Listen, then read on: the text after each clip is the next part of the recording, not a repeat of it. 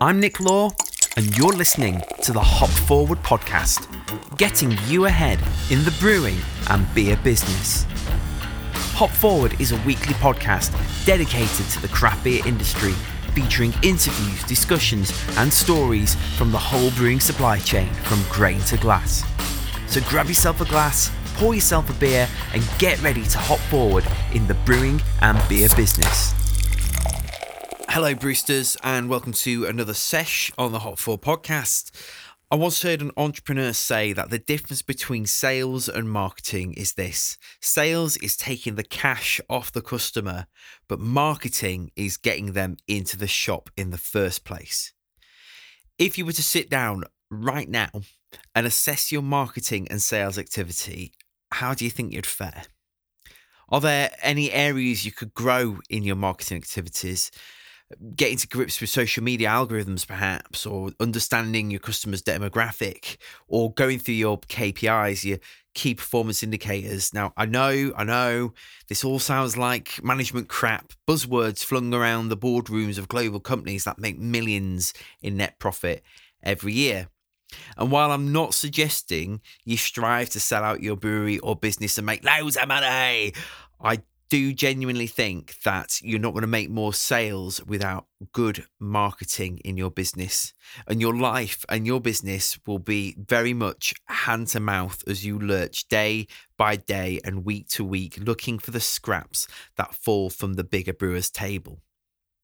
I say this because I've experienced various sales and marketing roles over the years in a variety of industries, and the principles are pretty much the same across most sectors, whether you're marketing and selling tech, houses, music, widgets, funeral services, or taxidermy.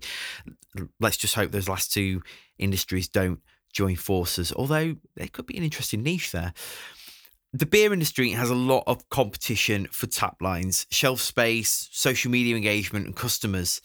There's only so much space for your beers on the bar, a limited amount of availability in the stock room, only so much reach you'll get organically over Facebook, Twitter, and Instagram, and ultimately, only so many beers a customer can afford, let alone consume.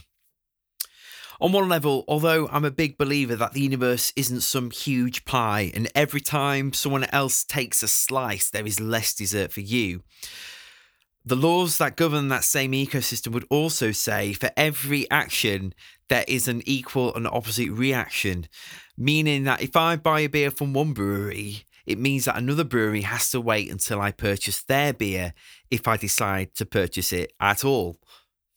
Yes, there's plenty to go around. As I say, I'm a big believer that the pie is sufficiently big enough, especially as more people discover craft beer for the first time.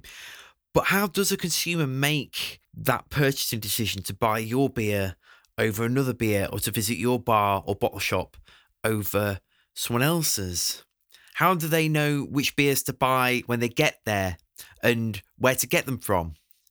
How do they know whether the breweries or the bars or the businesses they're purchasing a beer from or a product or service align with their own internal values? In other words, how do we get them into the shop in the first place? If you're asking these kinds of questions, you're going to love this week's discussion that I had with Julie Rhodes from Not Your Hobby Marketing. From English pubs to craft beer bars to supplier, sales and management, Julie has worn many hats in the beverage world. You name it, she's done it. Front of house service, finance, marketing, inventory and supply chain management, product orders, national accounts, field sales, large scale special events, social media management, point of sale material creation, distributor management, the list does go on, sales training, mentoring, CRM management data, website creation, product deliveries and logistics. Julie really is the craft beer unicorn. She sold and marketed beer and cider in various regions throughout the US, giving her diverse insights into sales and marketing for the drinks business as a whole, working with breweries and cideries from across the USA. A little while back, on Burns Night to be precise, I caught up with Julie to have a conversation about sales and marketing to help you get ahead with your own brewing and beer business. Bear in mind, when we had this conversation, which relatively speaking wasn't all that long ago, our respective countries were in a little bit of a different place with lockdowns and the state of things, both politically and with COVID. So some of the projections, even over the last few months, may seem slightly dated at best or totally dystopian at worst. What will happen next really is anyone's guess. But sales and marketing have been occurring in some way, shape, or form for millennia. And as I said, the principles don't really change. So I think you're going to get a lot out of this episode. Anyway, before we crack open this week's discussion with Julie Rhodes from Not Your Hobby Marketing, like combing through the latest Hop Harvest price list with a fine-tooth comb and deciding what exciting new varieties you can add to your beer arsenal for those hazy IPAs, here's all the necessary blur. If you like the Hop Forward podcast, then follow us on all the socials at Hop Forward Beers. Subscribe to the show and leave us a review on iTunes and Spotify and all of the good podcasting platforms. And visit our website hopforward.beer to connect with us and find out how we can help you get ahead in the brewing and beer business with branding, creative media and business consultancy for breweries, bars, bottle shops and supply chain businesses. For now, grab a beer and let's crack open today's discussion.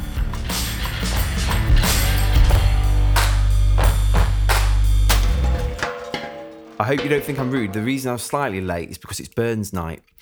And I got given this. Is it really? Oh my gosh, it's so exciting. I know. I mean, I know it's 1:30 at your time, but feel free if you want to partake sort of across the globe. It makes me, I will partake later tonight, but it will probably be like a wee heavy or something that I pull out yeah.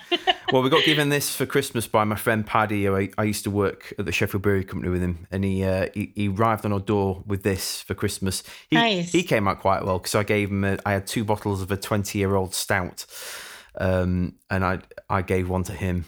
So nice. He came away. So very nice. But well, it's open because my wife's just had some, so I've not had this yet. So I hope you don't think I'm being rude. Cheers. Yes, I hope you don't think I'm being rude on air. But no, not at all. I'm going to start. In fact, that makes me think about I have a Triquare house in my cellar collection that I will pull out for tonight. That's a good reminder. Yeah, I'm glad I reminded you. This, if we get nothing else out of this podcast recording, then thank you. So in advance, obviously, I'm in the future. Cheers. So cheers. There you go. That is fantastic. Yeah, I love a good whiskey. Oh, that's just great. I do too. Actually, I don't drink liquor very often. But when I do, it's whiskey. Yeah, I'm the same. It's whiskey is the tipple of choice. Other than that, I'm pretty useless when it comes to spirits and stuff. I mean, it's all about the beer for me. Although having said that, I've taken a keen interest in his cider recently. But I think good. I was talking on the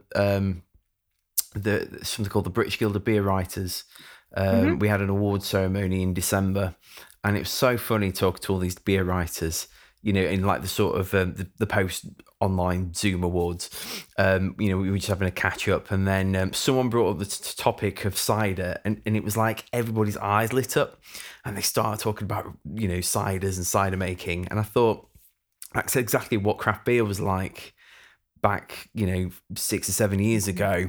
Everyone had that excitement. It's almost as if it's become so professionalized that whereas cider still has a sort of kind of rustic romance about it, that so I do wonder whether we'll get a cider boom in the UK. I hope so. I enjoy cider very much. I mean, I've sold cider for a long time, so and I'm happy to see where it's going. Yeah, it's exciting. Totally. And the non-alcoholic space as well. People in the US are just now catching on to that, which Yeah, well, I mean, when if it wasn't Burns night, there's a non-alcoholic beer I got sent by a brewery in London called Signature Brew, and it's possibly the best non-alcoholic beer I've ever had. It's a hazy IPA, and you wouldn't tell, that if somebody handed it to you over a bar without any of the branding or anything or telling you what it was, you would just think it was a hazy IPA. And I was just like, that's amazing that, we've got to this point where it used to taste really worty and sort of just sickly sweet, whereas, Yes. Yeah, so Exactly. And then same with CBD and THC beverages and all that. It's just like yeah. a lot.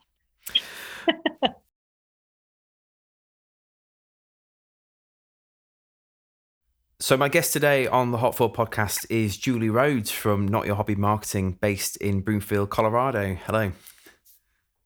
Hi, how are you? I'm all right, thank you. Yes, very good. As you were saying, it's Burns night, so can't complain. I know, it's exciting. I in charge of my children right now, but later I will celebrate Burns night for sure. Okay. Yeah, so cool. Well, I mean, first of all, I'd love to find out a bit more about you and your background and how you got into the world of beer. Sure. I'll try to make this short. I am, I'm from the South originally. I'm from Texas, so I talk a lot. So just prepare yourself for this. But I got my first like restaurant job when I was about 15, and I couldn't even drive myself to work. My dad had to take me, and I never got out of it all the way through high school, through college, university. I bartended and managed different pubs. I say pubs. It's the American version of like an English Right. Okay. pub. Even like my air quote fingers that you can't see right now. The American version of a pub over here. But to be honest with you, one of my first forays into like adventurous beer was Fuller's ESB. Oh yeah. Okay. Yeah. A long time ago. That was kind of one of my gateway beers, and that was right about the time that New Belgium had started coming out. So there was Fat Tire, and you had Red Hook and things like that came out that people were losing their minds over. But that kind of introduced me to beer, and because I was in the pub culture all the way through college, I just got very comfortable with beer. It fascinated me, and I loved being around it. So I bartended, paid for. I have a BA in marketing. So I have a formal marketing degree. I didn't want what I called like a real job after college. I didn't want to work in an office or a cubicle. So I stayed in the service industry and did a lot of marketing contract work. And eventually I found out that there were actually, sales and marketing folks that worked for breweries. And I was like, oh, well, I might as well do something with all this beer knowledge, right? So I finally landed a sales rep position, actually, funny enough, with a European beer import company based in San Francisco. And I was the domestic sales representative in Texas and a few other states for Spaten and Franziskaner from Munich. And I had a few other German breweries and some Austrian stuff and things like that. And I kind of stayed in the import world for a long time, but I had a sales career on the brewery side for almost 11 years. I got to represent some really amazing breweries. Honestly, I feel very lucky even though I was on the corporate side, getting to work with Samuel Smith, Orval, Westmalle, Lindemans, Ondex, names like that, so it was pretty incredible. I spent some time in Europe as well. And a few years ago, I got kind of tired of my corporate job. To be frank, I don't like to be non-transparent with people. I had a boss that I just didn't get along with. Yep. And it was kind of a conscious, like, let's just go our separate ways. Like, it's fine. Let's just call it what it is. And I thought, I've been sitting on this business idea for a while. I might as well. This is the time to do it, right? The universe is telling me. Over those years, I had taught and mentored so many brewery sales representatives, and I had taught people marketing, and I had worked with all these wholesalers, and people kept telling me, you should teach this. I didn't think about it. I did it every day. I didn't realize that I had kind of insider information or special skills that people, things that people would want to learn. So when I left my corporate position, I thought, I should teach this. So in a nutshell, that's kind of what I do now. Technically, I'm a craft beverage business consultant. That's my formal title, I guess you could say. But what I really do is I just teach people how to sell more of their beverages Yep. with an emphasis on beer. I teach a lot of, offsite sales tactics, not so much tap room or pub, Yep. but more offsite sales, like in the wholesale channel, how to work with your distributors, partners, and wholesalers, and a lot of digital marketing Mm. techniques. So that's where I fit in. I coach people, I have online courses, it's a whole bunch of stuff. Amazing. I mean, there's a lot of crossover between the kind of things you do and the kind of things I do. And I think actually the first time I was made aware of you was, so I used to be the brewery manager and head brewer of a brewery where I live. And then I moved out of that for various reasons, and thought about setting up a business called Hop Forward, which is what I do now, focusing Mhm. on, branding and marketing and consultancy for beer businesses. And but whilst I was setting that up, I worked part-time for a friend for his record label. Just so I needed some cash, and just to kind of grow my business from scratch, basically. A friend of mine called Michelle made me aware of you and said, "Oh, have you seen this business in the States called Not But Your Hobby Marketing?" And I looked you up. I was like, "Oh, that's exactly the kind of thing I'm looking to do." And and then obviously I think we had a few conversations and stuff. So it's been really great to get in the podcast, and it'd be really interesting to talk about the topic of marketing today, which is and sales, which is really what I want to focus on. But before we tackle the topic of marketing, I think it's a term that gets bandied around quite a lot, and it can mean various different things to various different people. So first off, can you give us what your definition of marketing is, and then talk about how marketing helps a business make sales? Right.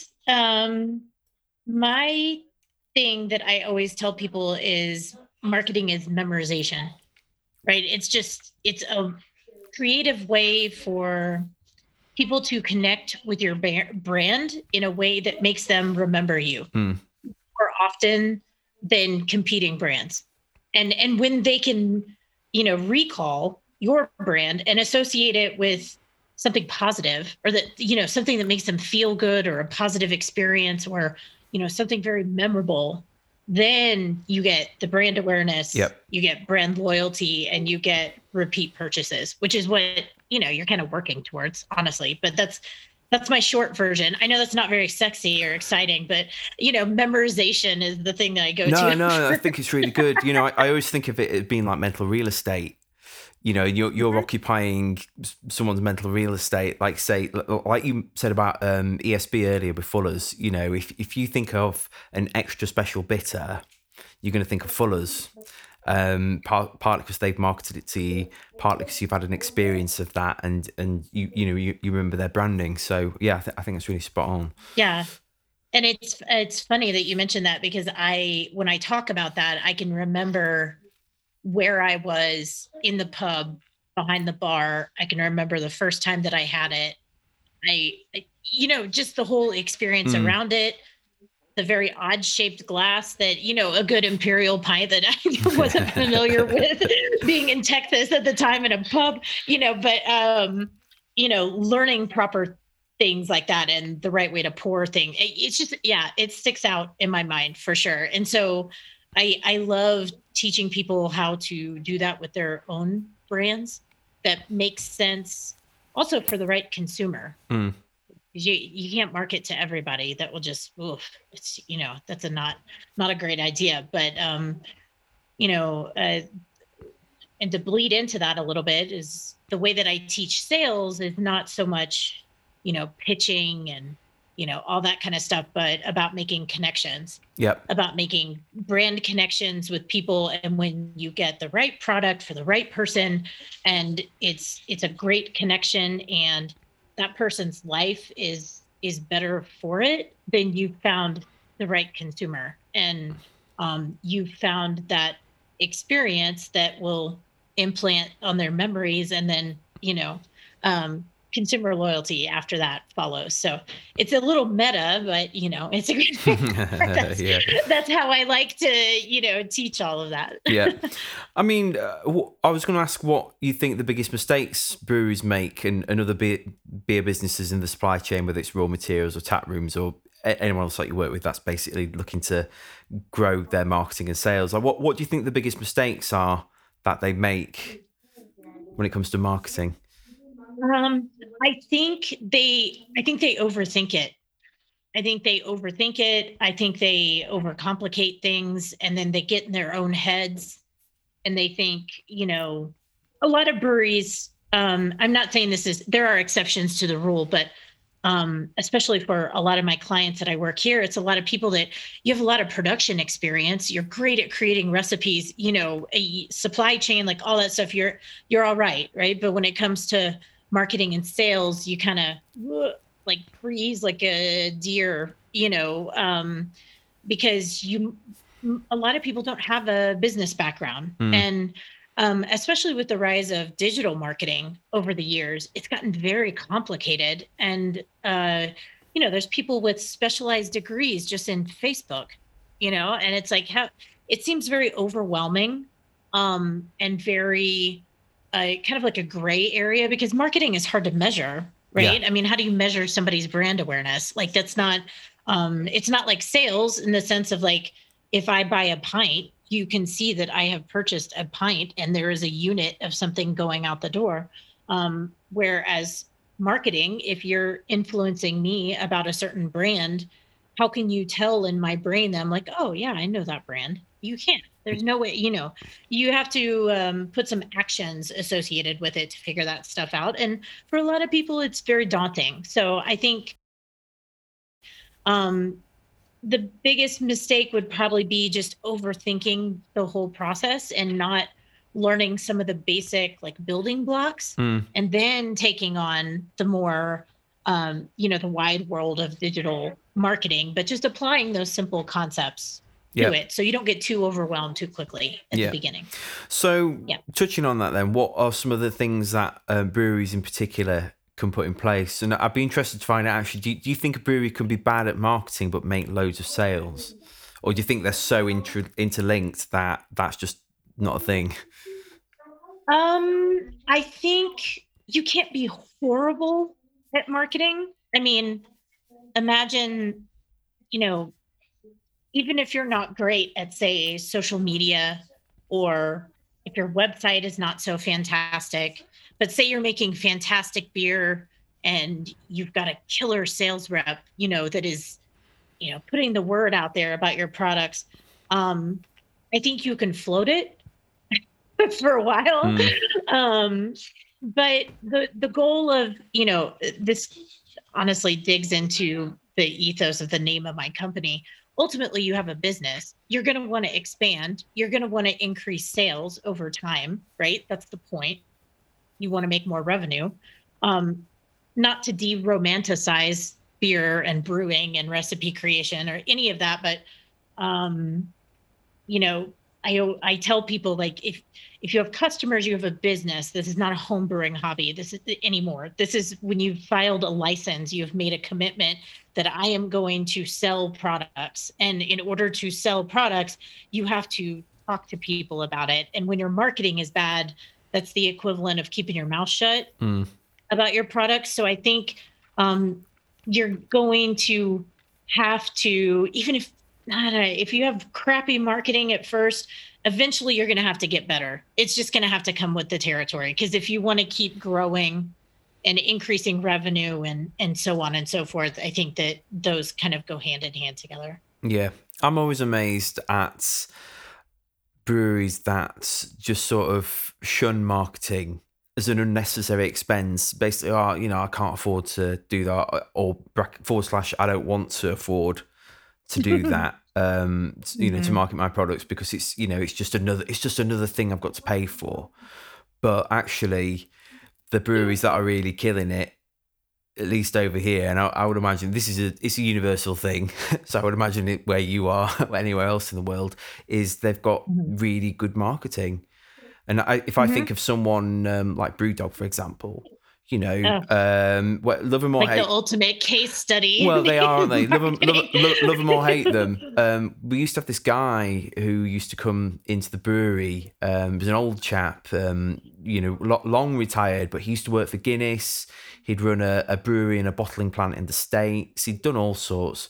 It was like Yoda wise, And I remember him just whenever he might mention BrewDog, like he'd be like, "Oh, they're just a bunch of marketeers. It's all marketing. They're just marketeers."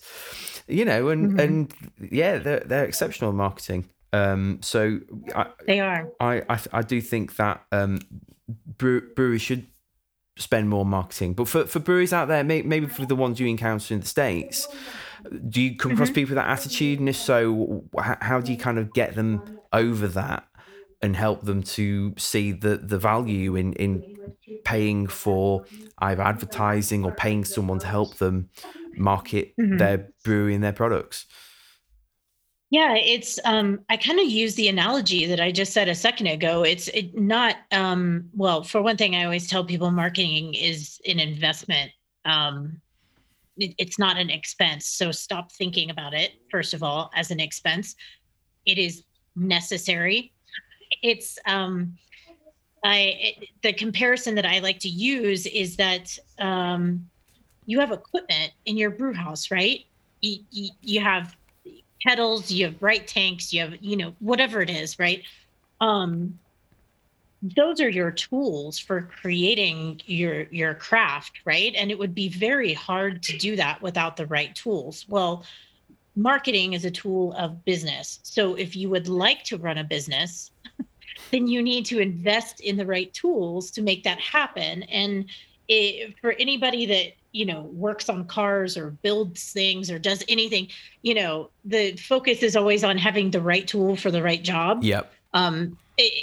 Otherwise, you're just going to waste time and money and effort. What is that old saying? I think like something about an axe. If you give me an hour or something to chop up a bunch of wood, I'm going to spend 45 minutes sharpening my axe. And right. It's that kind of thing. It's and I totally blanked on who said that at some point. But the point I'm making is that marketing is the right tool to sell more beer. So you might as well just buck up, make the investment, know that it will come back to you, over time. And, the other reason I got into teaching, honestly, was because a lot of these principles, if you just have somebody to give you a little bit of instruction or to show you the right way, it's not quite as costly as what you would think it would be. And the majority of the whether it's a brewery or a cider, I work with different beverages as well, but they're all kind of in the independent, small, up and coming. The biggest organizations that I work with are just medium sized. They aren't even regional size breweries in the US. But it's very scrappy. That's the environment that I'm in. And it's possible to put together an excellent, sales plan or marketing plan or distribution plan if you just have some basic tools to work with and somebody that will take the time to talk to you about it. And you can save a lot of time and money and effort just digging into it a little bit more. But, on the flip side of that, if you're great with your finances and you can afford to outsource it, so be it. That's fantastic. As long as you have somebody focusing on that and it's getting done. Yeah. So it should be part of, like your overhead and budget projections every year over year. Yeah. Yeah. I think it's interesting that, because I see a similar thing over here. It only takes a little bit of effort and know-how basically to push you in the right direction. And I do think there gets to a point in the life size of any business where you need to employ somebody or at least subcontract out that work to somebody else who can solely focus on doing that, because as we'll come on to talk about social media in a minute, like that in and of itself, social media management in and of itself is just like huge. It's massive. And it's just endless, completely endless. So You know, but I'm always amazed if, you know, I'll talk to a brewer and I'll say something like, you know, they'll say, typically I hear things like, oh, I haven't got time to be on Instagram all day. It's like, I'm not asking you to be on Instagram all day. You know, take a few pictures and make them interesting, not just like, here's another picture of my beer or here's a picture of a cask, whatever, you know, and think of a little story around it. And then, and here's Hootsuite, you know, a program where you can basically schedule your posting. So you just spend 15 or 20 minutes with your 5 pictures, one every day at a particular time, scheduled for the week. Sorted, you know, and that's like that's the lowest common denominator, and there's kind of like the light bulb moment that goes on for a lot of people. It's like, oh, I didn't know that existed, that website or that app, you know. And I guess it comes down to the tool thing, because as a brewer, you know, I don't know if you've ever read Michael Gerber's The E-Myth before. Have you read that's the book? one of my favorite books. Well, there you go. You probably know the kind of thing I'm about to come out with. But, you know, like the stuff like marketing and sales and stuff, that they're like the tools of an entrepreneur. Whereas I think a lot of brewers and even ones that own businesses, he would argue in that book, are technicians basically, as overcome by an entrepreneurial seizure, as he puts it very mildly. But the point is, you know, you talk to them about filtration or carbonation or yeast counts or whatever it is, you know, and there'll be several tools for it. They all do different things. This one does the same as that one, but twice as fast, and so on. And I guess it's only, you know, and it can be quite daunting for somebody who's technically minded in that area, but they own and run their business, to then be thinking, well, I've got to do that, and I've got to become an expert in that, and you become a jack of all trades. And a master of none. Exactly. Yes. That's I mean, what would you do systems. in that? What would you? Yeah. Okay. Is that the answer? What you do in that circumstance is put systems in place. As Michael, jumped ahead on you. I'm sorry. No, it's all right. As Michael Gerber argues in the book, systemization. He does. That's the first thing that I tell people all the time is like, okay, you've got. I don't know if they use the term over there, like SOPs, you know, for the brewery, you've got like standard operating procedures, and you wouldn't let, you know, some average person, you wouldn't pluck them off the street and let them run like a full brew on your brew house without some kind of like instruction or system or something, right? It's crazy, right? So think about it that way. You have SOPs for your brew house. You should have SOPs for your business, you know, and a big SOP, you know, and then drill down into there. So you should have systems for marketing. You should have systems for sales. You should have procedures for distribution and things like that. So you get into that Gerber-esque of working for your business instead of on your business all the time, you know, that you're doing it, but never getting it done. Yes, yes, exactly. So I tell people all the time, like, I have some like proprietary materials that I use with people that I built up over time just from my experience, you know, firsthand in the market. Maybe it's like a spreadsheet that's helpful, or a matrix, or some kind of template. I use a lot of templates with people because I don't want them to have to reinvent the wheel here. But if, you know, I have like a system or a tool that can help them, that's what I share the most with my clients. Like, hey, let's get you a marketing plan. And that's not just to get funding. Just don't, you know, it's not just something to put on paper and then you stuff in the back of the filing cabinet and you never look at it again. Like, it needs to be actionable and it needs to have purpose. But that's a system, you know, that's a system that you can have to kind of direct your marketing activities. You do sales plans, like what's our annual sales plan? But it comes back to the overthinking it. I think it's like, oh, I have to do all the things. I got to do the website and the social media. And do I start a blog, and like, how many pictures do I need? And all these things. It's like, whoa, put the brakes on. Like, let's just, you don't have to be on every social media channel. You don't necessarily have to do a blog, but here's the reasons why you might want to. I'm a big fan of website optimization. I know you dabble in website work as well, and it does a lot for that, like, consumer impressions without you having to work. It's like having a good investment portfolio. It's like making money in your sleep. It's constantly on, and when you have a good one, it's like doing all the work for you, you know? So taking a little bit of time to invest and learn how to do that and have consistent branding and a consistent message. Um, can you tell that I'm also a big Donald Miller fan with the Yeah, consistent yeah, marketing, yeah, consistent message? I'm a big fan of his concepts of when you confuse, you lose. You know, you yeah. lose the customer, like even from the very beginning. And his concepts that he has with business made simple and building a story brand and things like that are really powerful. And some people don't think that that translates into the beverage space, but it really does. You just don't realize it. You kind of have to break it apart and take the different concepts from it. Yeah, I mean, it's So, very easy to look at. We'll take social media because I'd like to bring that up next.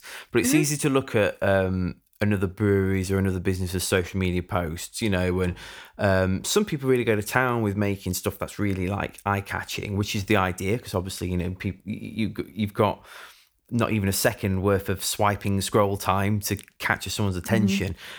You know, and they can feel overwhelmed that, well, my social media posts don't do that, so I'm not going to post anything. But it's like, well, just start with where you're at. Start with the one, you know, take a mhm. picture and write something interesting, or literally get your phone and do a Facebook Live and talk into it. And I know, again, it's easy for me. I've got a podcast. I'm quite talkative and not camera shy and a bit of a performer. So it's fine for me. And I understand some people just kind of like get that lens away from me, you know, before I shove it up where the sun doesn't shine. But, you know, I think it's really important to start where you're at. You know, particularly with I guess with any form of marketing. But I mean, talk to me about social media marketing. I mean, pre-COVID, because we'll come on to COVID. You can't escape it these days. It's everywhere. That was such a bad joke. Yes. That wasn't meant to be a joke. That sounded like a joke. It wasn't meant to be. I know. No, I know what you But mean. there you Yes. go. Hopefully, people will listen to this. They'll be listening in 2 or 3 years' time when it's all in the past, and they'll be like, "Ha ha ha ha, that was a funny." But at I the know. time, people were like, "Can't believe you just said that." But like, how did social media marketing pre-COVID like change the way we thought about marketing beer and beverage products before we then look at how people view that now, sort of in the midst I of think COVID? um I think social media pre-COVID was just something that I think people thought like beverage brands were like, "Oh, I have to do this. Hmm. I have to do this. This is something that that I'm required to do to meet my target audience," which usually, I mean, I'm making some generalizations here. Please don't quote me on this or nobody hang me for this, but it's kind of a generalization that the people that are on social media are more of the craft beer crowd or cider. When I say craft beer, I mean like craft beverages in general. Um, and they trend towards being on social media more. So if you're an independent small business owner, what's the best way to do that? Right? You go where your audience is to market to them. And it just so happened, honestly, that things like Facebook, Instagram, Pinterest, whatever else, and the evolution of this, like, whoever is using newer stuff like TikTok and Snapchat and things like that, Clubhouse, you know, it has become a very, very disruptive, untraditional way to market to people. But the cool part is that it's very low cost if you're willing to, invest a little bit of time to learn about the platform. And, even if you are paying for advertising or something like that, I mean, relatively speaking, compared to the more quote unquote traditional styles of marketing, which is like print ad, Yep. television, radio, things like that, that are just, we're so unreachable for small business owners. I think the coolest part about social media, now I have some criticisms of my own personal viewpoints of social media. I say that even though we met on Facebook, Yeah, I'm looking forward to I'm hearing all what over. those are. I know. Yeah. No. That's more of a personal stance of, sometimes I'm a little with the privacy thing and like, you know, unsubstantiated news and things like that. It makes me very nervous. But on the business side, it's one of the best places where you can reach massive numbers of people. to talk to them about your products and services. And it is a great outlet for small business and independent brands to meet a huge number of people and to introduce their brands in a way with just amazing words and descriptions and beautiful pictures and videos. And it's a way for just to get that out there to as many people as possible, which honestly is the ethos of brand awareness. Honestly, when you talk about, I need to build brand awareness, or I need more brand awareness for, for my brewery, that is what that is. It's that, mind share. It's that memorization impression. So in the basic sense of social media, the more that you can imprint on people's minds on a daily basis, that's really just what it is. And then it's like, oh, okay, this is a familiar image. This is a familiar logo. This is a familiar conversation that I'm having with this person, even though it's taking place through, a smartphone or a computer or whatever. But it's a way for people to get to know you without actually meeting them in person, which is a good segue for talking about social media in the time of a global health crisis and a pandemic. And now it has gone to a level that is just, I think, unfathomable for most of us. That I've been in this industry for so many years, going on 13 years now. And it was funny, my first 2 or 3 years in the business, we didn't talk about social media. It was, running the right magazine ads and, handing out sales material to people, and promotions were like the way you lived and died by promotions, right? Like in a store or in a bar or restaurant or whatever. And then, creeping into like year 4, year 5, people said, "Oh, Julie, you're the only one with a marketing degree. Can you handle our social media?" And then before I knew it, I was, forehead deep in, Facebook pages and Instagram pages. And then, I got kind of thrown into it. Now people do that. That's all that they do all the time. And I think content creation is very intricate. And if you do outsource it, please pay your person well, because it Amen. There's no replacement for good content creation. There's a difference between somebody that's just going to schedule your social media posts and somebody that's actually going to create content. Yeah, I could not agree more. Huge difference. Yeah, totally. Yeah. I think you can put out endless reams of content but not really say anything. A little bit like when politicians speak a lot of the time, at least here in the UK. Yeah. They say a lot of words, but they haven't really said anything. And you can do that on social media, but actually, if something's really good content and engaging and creative and stuff, you don't need to be bashing stuff out every single day, because actually people can get overloaded with it. And if you've got really good content, it needs to be really good and really engaging for people to take notice. And that's when you start to build your brand and all the rest of it. Yeah, there's a big section that I always cover with every single client, and even some of the, because I speak at a lot of conferences and trade shows and things like that. And the biggest thing I talk about with marketing is the difference between brand noise and brand value. Oh, yeah. Like giving, and here I go with the books again. Like just go read, Jab, Jab, Jab, Right Hook and Crushing It by Gary Vaynerchuk, and you'll know what I'm talking about. He swears a lot, doesn't he? Oh gosh, he swears a lot. Yeah. It's like, oh my poor ears. I couldn't listen to his podcast after a bit. I'm just like, every effing word is an effing this. So wow, I do. I know, but I love his books. I do. I love his book. And the other one is Made to Stick by Chip and Dan Heath, and I love that book. Plus, it has duct tape on the front, which I find hilarious when it comes to marketing references. But and it's about the difference between I'm going to get on, say, Instagram every day, and I'm just going to throw up a picture of one of our beers and say, hey, this is our beer and here it is, da da da da da da, and I'm going to rattle off things, versus saying, here's this beer, this is the origin story, this is why we made it.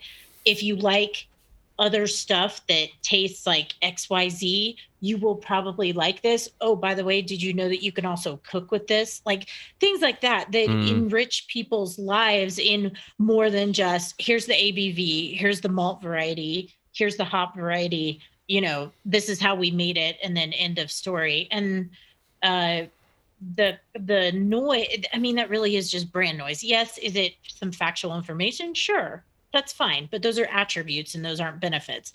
And people don't really buy products, they buy the benefits or the results. Yeah, what's it going to do for your life? Product, right? Yeah, like what, and I know that sounds crazy and people look at me sideways when I talk about beer like that, but think about it. If I'm a thirsty consumer, right? And I have a favor towards like dark chocolate and well roasted coffee and things like that, and I'm looking for a beer to drink, my life is going to be elevated by like a good porter or a stout of some kind, something along those lines.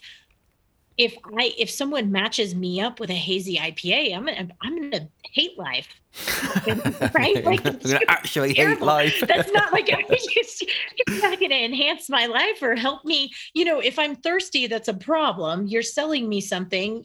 People sell things to solve problems for people. If I'm thirsty and I'm looking for a beer, and these are my personal preferences, and you take the time to figure that out, then you are making my life better. You are giving me a benefit, and you are selling me a result, and you're not just selling me a product. Yeah. Hopefully that makes sense. No, I know that it's makes, a little weird. No, that makes total sense. I mean, I totally agree with that, and I think it's interesting that you mentioned cooking, because I think the problem that a lot of brewers and small brewery owners fall into is that they're beer nerds. And I'm a self-confessed beer nerd. I love beer and all the rest of it. And it's very easy to be in that echo chamber and, like, say, reeling off, oh, this has got citrus, Simcoe, and Mosaic in. Although having said that, every hazy IPA and double IPA in the UK at the moment just seems to have those 3 hops in it, and not much else. But like, most beer drinkers don't even know what that is. They don't even care what that is, but they might like cooking. They might be really into, like, being an aspiring chef or something, or like watching the Great British Bake Off or something. I don't know, whatever. And oh gosh, I can't stop watching that show. I'm sorry. Oh, it's great. It's great. It's great. But so, like, even that is a slight jolt in the social media feed, in the marketing feed, because it's not just, oh, look, there's another brewer talking about caramel and chocolate and so on, chocolate malt. It's like this product actually does something for a segment of society that wants to do something with that product other than just drink it, like put it in food, and therefore you might increase your sales as a result of it. It's very much so. And it's those shake-ups, isn't it? I mean, while we're talking about shake-ups, I did want to talk about how the pandemics changed things. So I remember when we all went into the sort of first lockdown, and all of a sudden everyone was thrust online. And I know breweries out there that didn't post to social media much. They didn't really have a website, anything like that, because it was all like, they were smashing it in bars and stuff, and people talked about their beer and they went to find their beer and so on. And why bother spending time on social media marketing your business, because there are people coming, they get by and make a living. All of a sudden, bars are closed, they don't have a website and so on. And it changed the way that breweries and businesses marketed their wares. Now, given that we're nearly a year into the pandemic, from a Western point of view, obviously I know in China and stuff, it's a bit longer. It is a year at the time of recording this. But we're nearly a year into this pandemic. How has marketing changed over that last year? Now, obviously, I know the answer in some sense is going to be social media. But, like, specifically, how have you seen it change, other than just people are on social media more? Like, what tactics have you seen employed more, and so on? It's one thing I've seen is the I think the quality overall of beverage social media has gotten better. I think people it forced them to take a look at marketing and say, "Oh, I need to do this because I can't do this in person." Mm. Right? So how can I translate my brand experience to a digital platform? And for most people, their first solution was social media content. Again, because low cost, low barrier to entry, somewhat easy to do, hard to optimize, but somewhat easy to do, right? And you know, I've talked to so many people about this. It's you had to transition to um, a full-on sensory experience, but just with words and pictures. Mm. Really quickly, you had to figure out how can I let someone know what this looks like, what it smells like, what it tastes like, how you're gonna feel when you know what I mean? Like the people that got really good at social media on lockdown were the ones that said like, okay, what's a conversation that I might have with somebody over the bar top, right? And let's just have that on Zoom or on Facebook Live or on Mm. Instagram. Like, let's do that in different spaces. And I think the people that have really succeeded in doing that have understood their customer better than anybody else. Like, not just doing it to do it, but actually interacting with people and getting to know like what do they want to hear? What do they want to learn about? It might be cooking. Oh my gosh, I saw so many successful online events with beer and food. It was a glorious thing, and then you can interact with people and people can tell their own stories. And it really was a way to humanize and personalize your brand. Whereas before you might have been doing that, but you were doing it in the tap room and you can't do that anymore. So that's one cool thing that I've seen kind of rise out of this is just the overall quality, I think, has gone up of social media marketing. The other thing that I've seen is that the beers are getting into the hands of more people because of e-commerce Mm. and like digital events, like the whole idea of like a digital beer festival, which a year ago would have been like, what the hell are you talking about? Like that's Yeah. absurd. How are you like the whole festival environment, like you're there, you have beer, there's like live music and things going on. But I think people got really good at that over the past year. I never thought I would attend a digital beer festival. I went to like 4 or 5, just in the past like 6 months, honestly. And it was great. I had beers that were shipped to my house. I got merch from the event. I had like a live stream. I could pick and choose like what I wanted to watch and the people that I wanted to interact with. And it's this really cool global connection that people could have that like maybe you wouldn't have, the example that I always think of is Fresh Fest. Yep. And like Marcus and the Black is Beautiful movement and everything. Like, this brewery from San Antonio, do you really think that we would have been able to get that much awareness out there without marketing? Right? Like, look at the marketing storm that create. Like, it's such a cool success story, and I greatly admire him. But and Dave Bracy and the guys at Fresh Fest was just amazing, and things like that are evolving. And I think it's a cool option for people that, and I apply this to myself as well. I have 2 little kids. Sometimes I can't get out of the house, but you know what? If there's a a digital beer festival or a digital cooking event that I can go to and like I can get the beer on my own or I can have it shipped to me, that gives me so many more options for purchasing than just saying, oh, you know what? I'm not going to attend because I can't go in person, Mm. or I'm not going to go because I can't get out to the bar tonight, things like that. So I think accessibility, creativity, accessibility, of a wider reach of brand awareness. I think these are all silver linings to Yep. come out of this situation.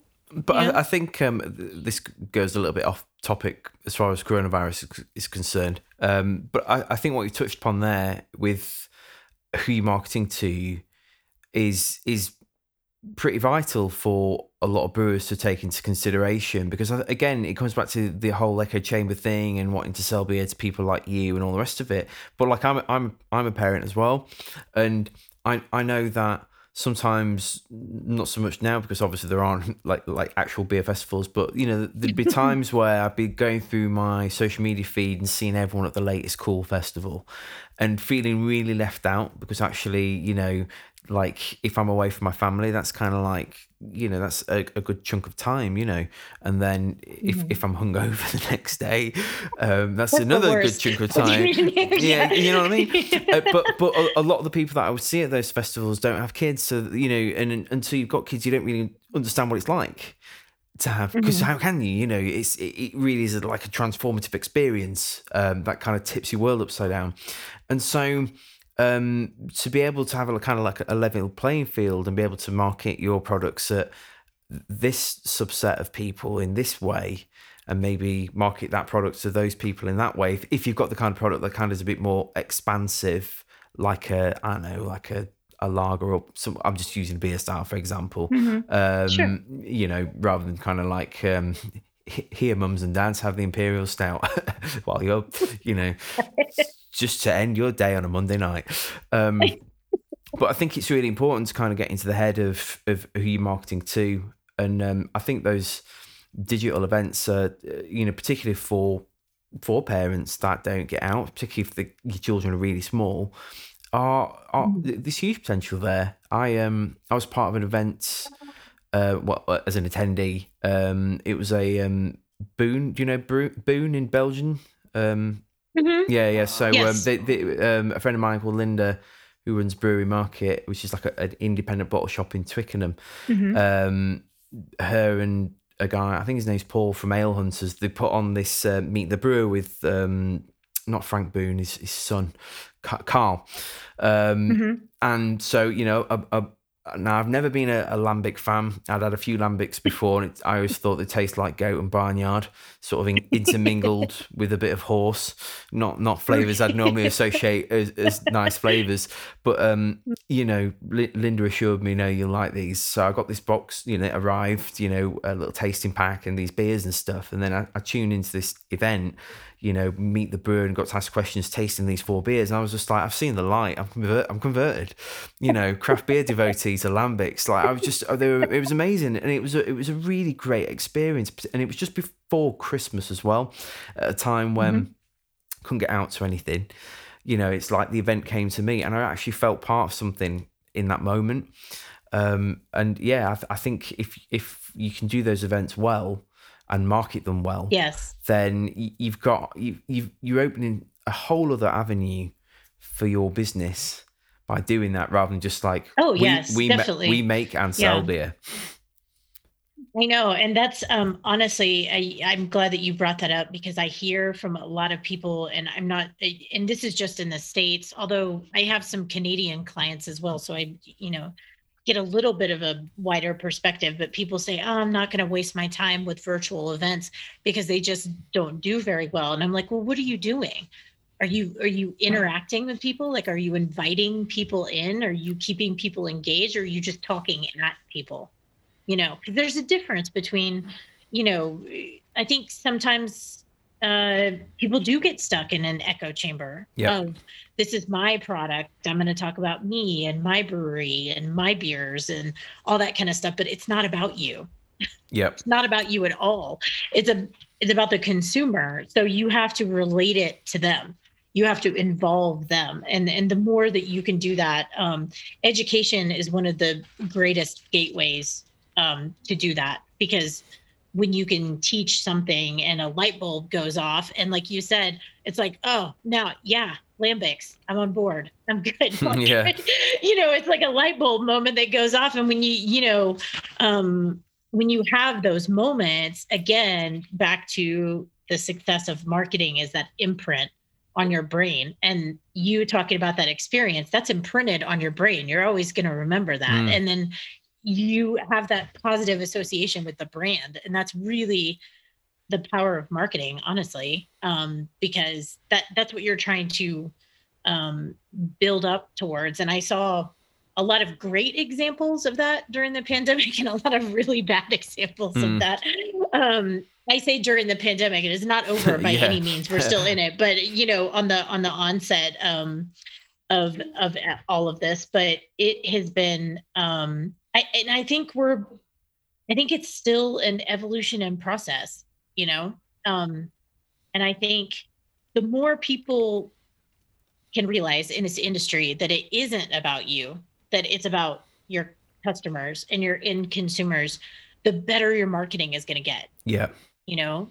Um, and, you know, I don't want to dip too much into um, social justice or political or whatever you want to, but that was also a big topic this past year. And I think the more that you can be aware of how inclusive your brand is, in welcoming people, especially welcoming people in your own community, the better your marketing is going to get as well. Mm. So just taking into account and like using that example with parenting, there's been times where I've not felt welcome in certain pubs or tap rooms or at events and things like that. And, that's a form of a non-inclusive environment, or maybe it's somebody with a disability or somebody that's a little bit older. Like, don't count everybody out because of demographics, and just making sure that you're more aware of, you know, does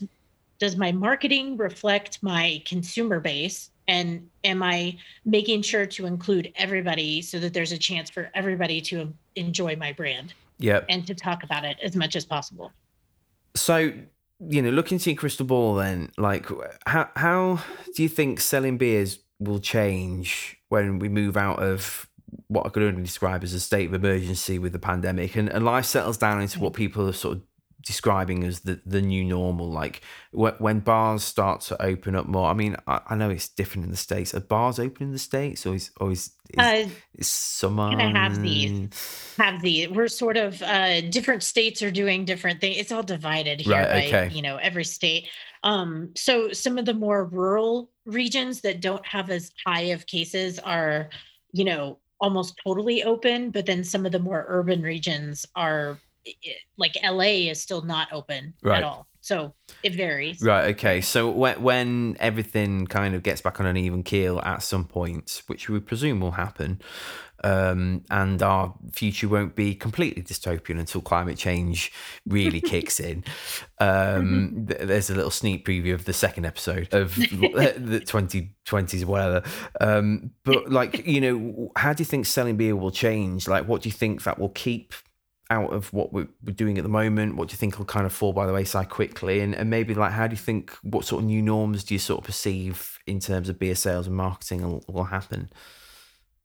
I think a lot of I wish that I got paid for my crystal ball skills. Jeez Louise. I mean, but if I had to take a shot at it, I would say for one thing, I think digital is still going to be a huge part of everybody's world. That is not going away anytime soon. I'm also a firm believer in learning from other industries besides just beer. So I look at like e-commerce for spirits and wine and things like that, and even NA beverages and stuff like that. And it is billions of dollars in just e-commerce. I think that's where we're headed. If I had to take a stab at it, I don't think this shift to e-commerce is going to go away anytime soon. I think honestly, look at the example that we gave with I can't go out. I have my kids. Maybe my husband's traveling for work. Like I'm stuck at home, but I still want to try this beer because I really like it.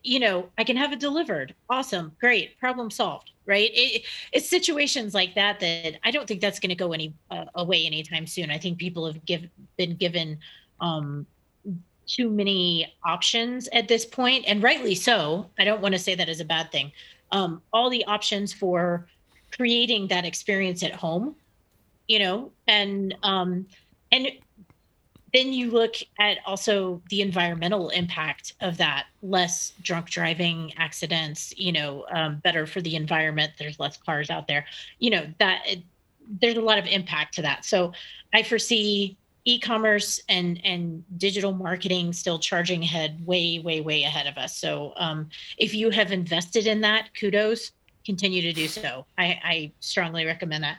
I think getting into other channels, you know how people started packaging all of a sudden and it was a rush to like grocery and any place that was deemed like an essential business that was still open. I think that's going to continue. I think consumers have gotten used to this variety of products now in places where they weren't used to it. I get made fun of by my business friends that they're like, Julie, stop talking about the convenience channel. But like, you know, the little corner store, right? Like the corner market that you're able to walk to, or, you know, here in the States, like the big gas stations or, you know, things like that. Like, I think the convenience channel is going to be a big player actually for, and that's a different way to sell beer. That's totally different than selling into, say, like a bar or a restaurant or something like that. Um, I think that the sanitation efforts will continue also. So I think, you know, on premise, on trade, it's going to take, I hate to be Debbie Downer here with this, you know, sad sappy news, but it's going to take a very long time for that market segment to recover.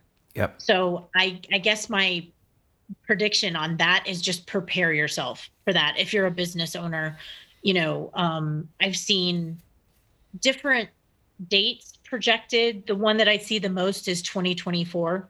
Wow. Is when it's going to fully recover. And that's a very long time from now. Yeah. And I'm not saying that to scare anyone, or I'm not trying to freak anybody out, but it's just the way the market is. It's the confidence of consumers. It's how, you know, comfortable they feel with going out and returning to kind of a normal lifestyle. But I would say this trend of going to off trade will continue as well. I think that's going to continue to thrive.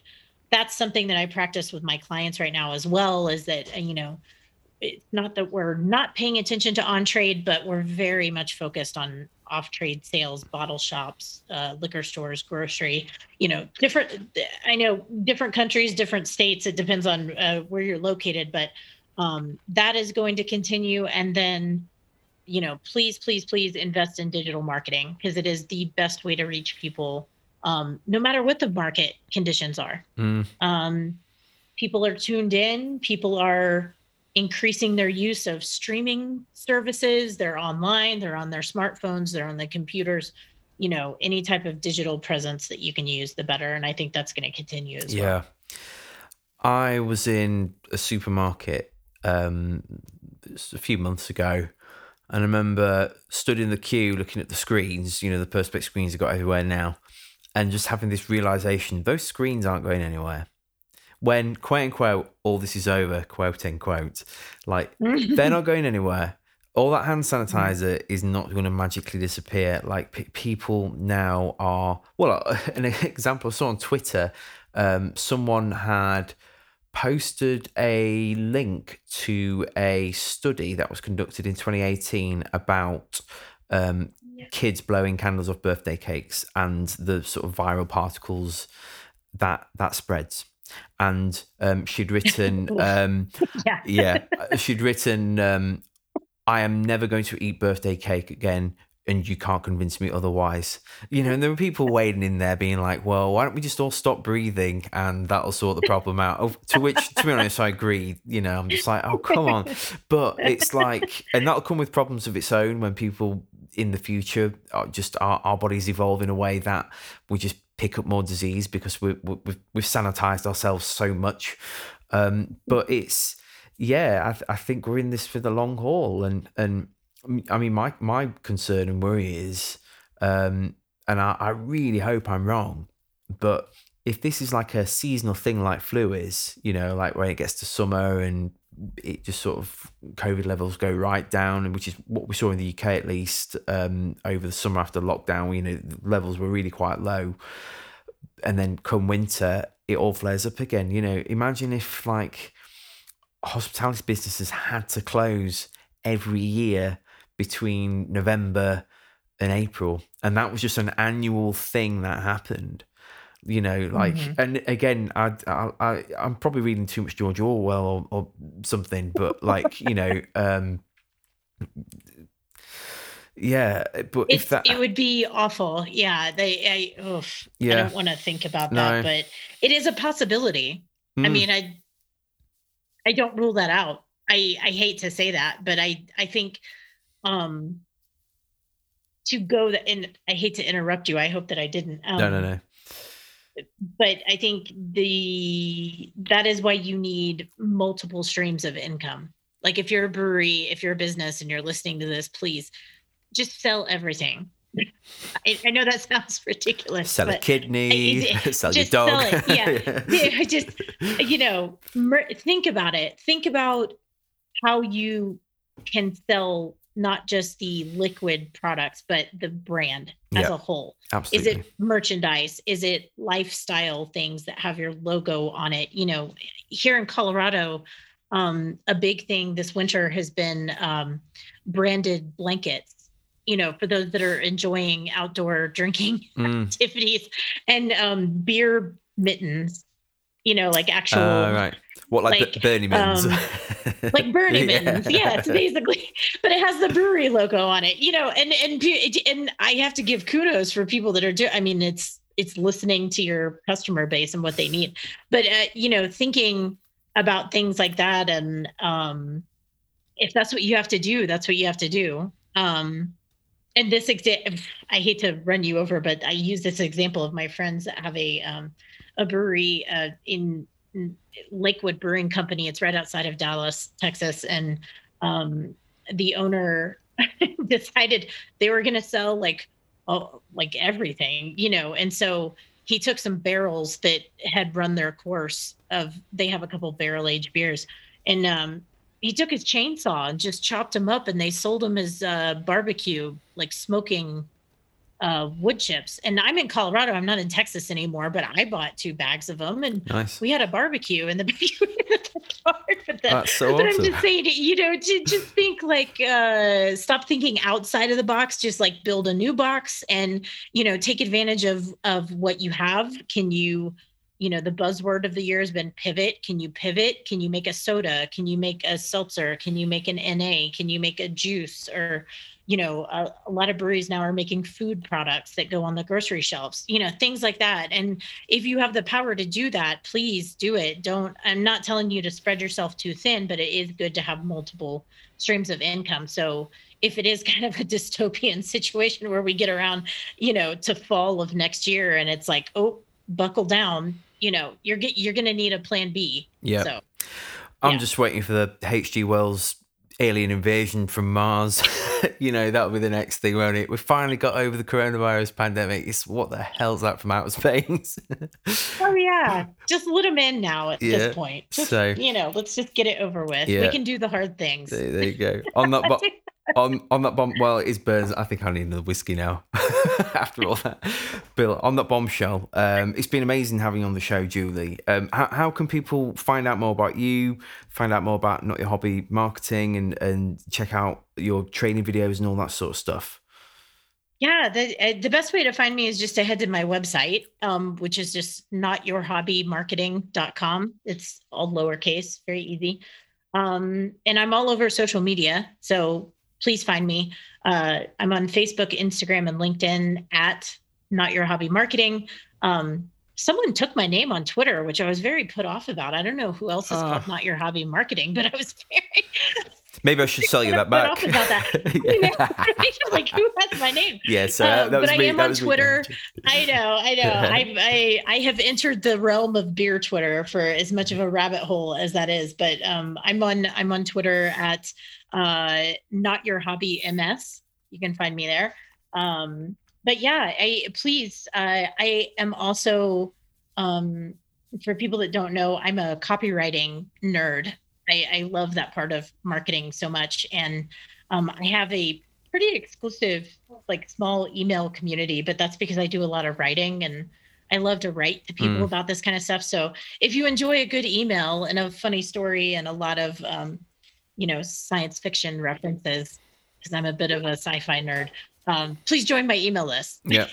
Well, I'll endorse it on my podcast. I'm on your emailing list, so thank you. Yeah, there you go. Bill, well, thanks for being on the show. Well, thank you for having me. This was lovely. Thank you so much. Well, it's that time again at the bar for another week of the Hop Forward podcast. Don't forget to subscribe to the show on iTunes, Spotify, and all other good platforms. Be sure to visit hopforward.beer to find out how we can help you get ahead in the brewing and beer business. We make your beer look as good as it tastes, and we help you brew up a better business through branding, marketing, and consultancy. Remember to follow us on social media at Hop Forward Beers, and for another week, cheers!